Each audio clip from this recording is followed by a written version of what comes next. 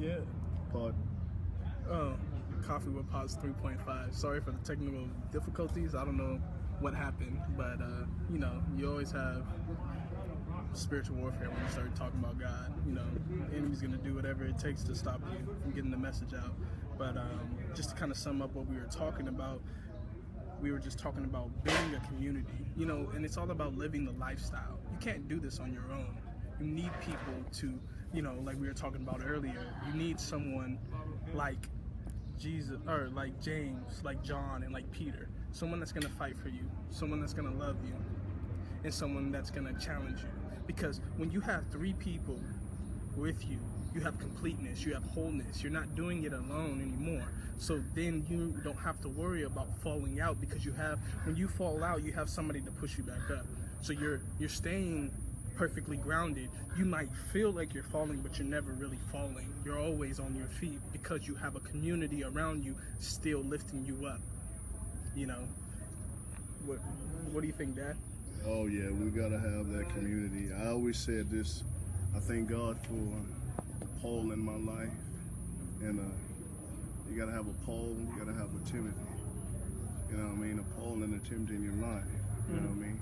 And while Paul is pulling you up, and you might be that Timothy, and you're pulling somebody else up. Yeah. You see what I mean? So now you have accountability. Yeah. Three-strand cord can't be broken. Yeah. Three. God, the Father, the Son, and the Holy Spirit, the Trinity.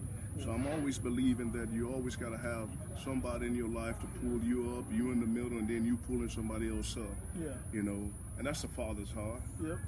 Three is very significant. It's significant in my life. Yeah. I thank God for my spiritual father and all those. And then, I have spiritual fathers, and I have men that been equal. You know what I mean?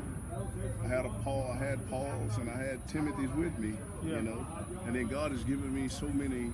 Like I said, and then I'm fortunate. I'm blessed, man. That's why I said Happy Father's Day. I'm so blessed because I got many sons and daughters of the faith. Yeah. I mean, who would have thought? It's like, wow. And I didn't know that was my calling. But at 5 years old, the number of grace, God saw it fit for me to be alive in this generation, to turn the hearts of the fathers back to the children, and children's hearts back to the father. I have a question for you, though. How, with you being fatherless at a young age, your dad not really being in your life, what allowed you to still have a pureness of heart to still want to be a father to the father? Well, thank you, Chris. You know how he said he knew you before you was formed in your mother's womb? How he knew you was formed in your mother's womb, and he was trying to, God knew it don't matter how you get here, yeah, right? But God assigned you on your date of birth, October, whatever the date it was, October 25th, I don't care, October 25th, 1970, God knew that I was going to be born. But he knew that I had the heart of the Father. He put that inside of me, you know what I mean, growing up. And then once I began to find that, you see what I mean, I began to walk towards that path that God ordained for me, stop trying to do it myself. And I found rest in that. Yeah. See what I mean? Because you got to find rest in your calling. You got to find rest in your anointing. You got to find rest because people try to pull you off the wall like they did Sanballat, like they did Nehemiah. But once you find your purpose, your passion, your vision, and walk the path that God has for you, nobody can pull you off of that. Yeah. So where God taught me when I was 5 and I asked him to be a father to the fatherless, God said, okay, now I'm going to give you the father's heart. Oh, You see what I mean? And God has always put, growing up, God always put men of God in my path. Yeah. You know what I mean? I can go throughout my lineage and God put, Pastor McDonald when I was a little boy, Pastor McDonald, Brother Farley. I can go throughout history, Pastor T, These men had significant parts of my life. And then as I got older, 1994, 95, Pastor John, and he's been in my life. Pastor John Holler, he's been in my life forever. And Pastor Rod Carson at the same time. Pastor Cleflo Dollar at the same in 96. I can go throughout history. Dr. Bill Winston and Brother Copeland, Brother Hagan, Brother Kenneth Hagan Sr., and Dr. Oral Roberts. All these men played significant parts of my life and ministry. Yeah. You see what I mean? Going to school at Bible Rhema Bible training, going to school there, sending correspondence. I mean, Brother Hagin has a significant part. He began to teach, Brother Miracles, Dr. Oral Roberts, and Brother Kenneth Copeland, always, talking about faith, and Dr. John Holland, faith, Brother Dr. And Pastor Creflo Dollar, you know what I mean? He's talking about prosperity. I was like, man, I ain't got to be poor no more, you know what I mean? What's one thing that, if you were talking to someone that is fatherless right now, that would,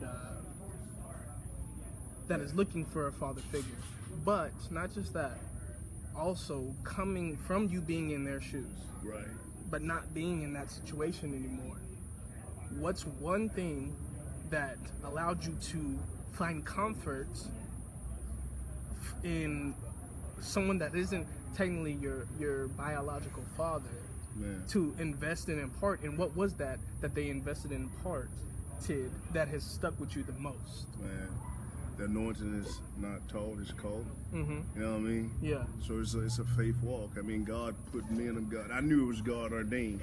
You know what I mean? It wasn't by natural instinct. You know what I mean? My spirit and their spirit, we had kindred spirits. Okay. You know what I mean? Mm-hmm. And I knew that this is, this man has a significant part of my life. Yeah.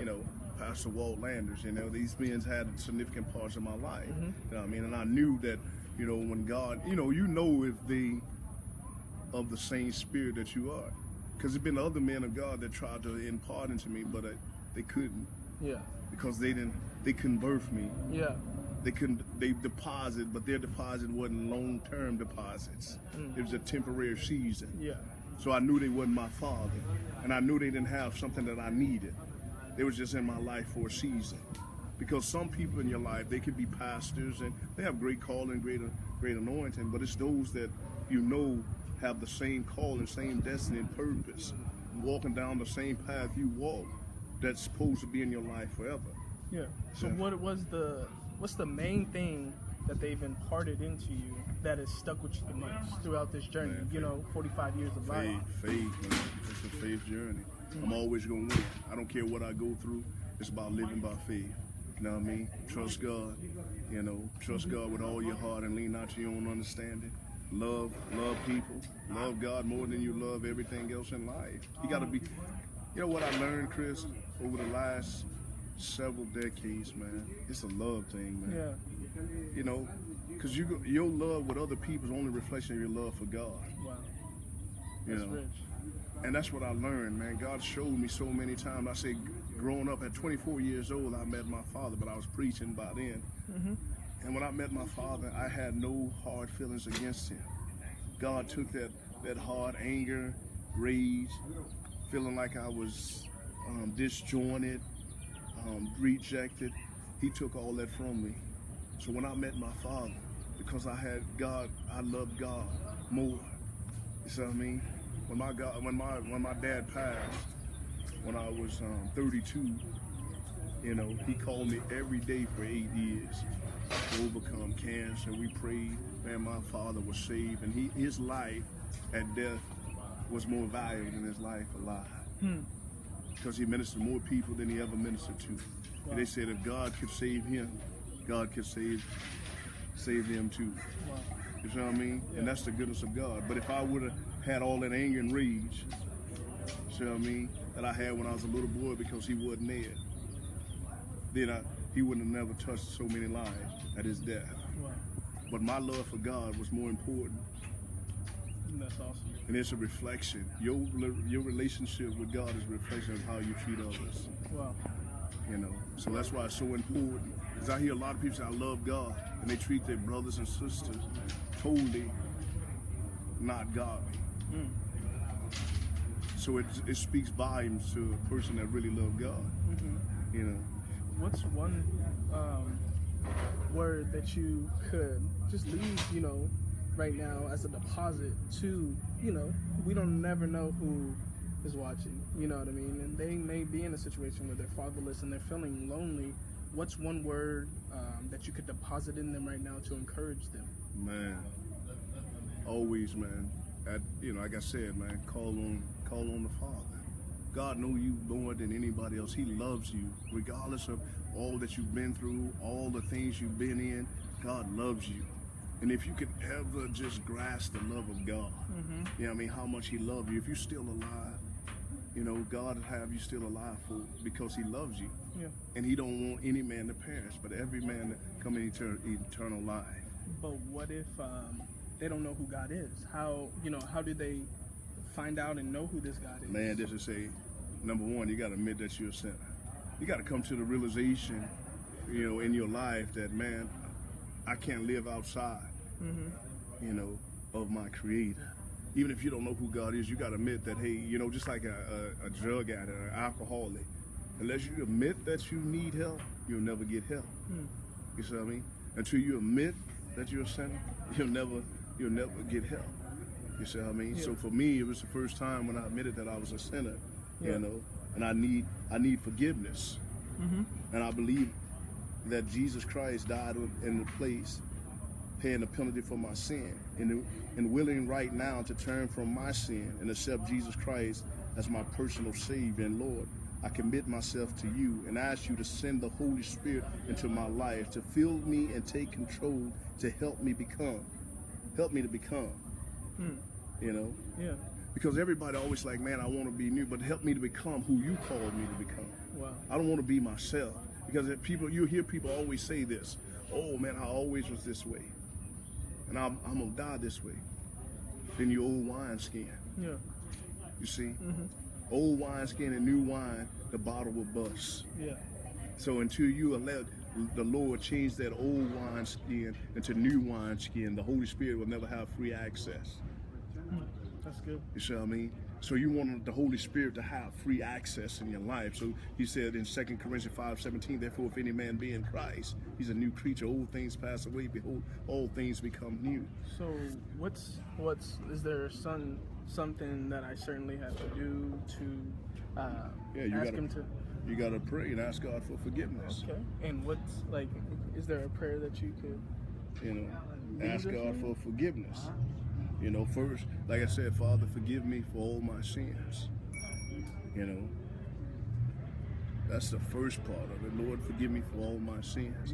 For first, you got to admit that you're a sinner. Once you admit that you're a sinner, then you got to believe that Jesus Christ is the Son of God and accept Him as your Lord and Savior. And once you accept Him as your Lord and Savior, then you ask Him to, you know, Father, forgive me for all my sins. Come into my heart. Change me now. Take full control, become my Lord and Savior. I believe that Jesus Christ is the Son of God, and that you raised Him from the dead, that He took my place. You see? And then you invite Him in your heart and you say, Jesus, come into my heart and I accept you as my Lord and Savior. Fill me now with your Holy Spirit. In Jesus' name. Amen. Yeah, and that's Coffee with Pops 3.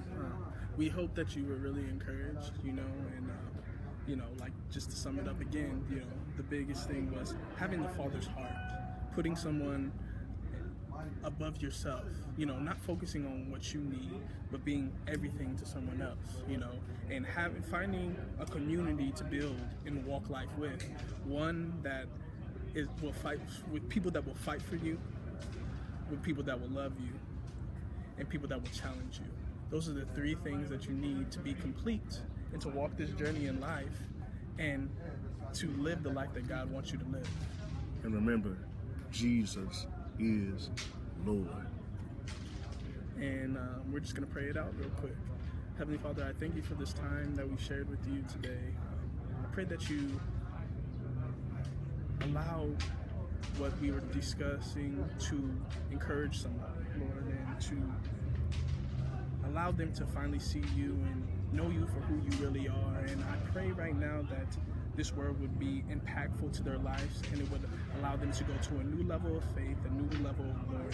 And we thank you, Lord, that we're the head and not the tail, above and not beneath, the lender and not the borrower. We're blessed in the city, we're blessed in the country, we're blessed going out, we're blessed going in. Everything our hands touch prosper because we're walking in your will and your way, Lord. And I pray safety over everyone, and that they would continue to walk in your will and your way, and they would find their community and get plugged in and allow them to grow more and more, growing where they're planted. In In Jesus' name I pray. Amen. And that's Coffee with Pops 3. Thank you.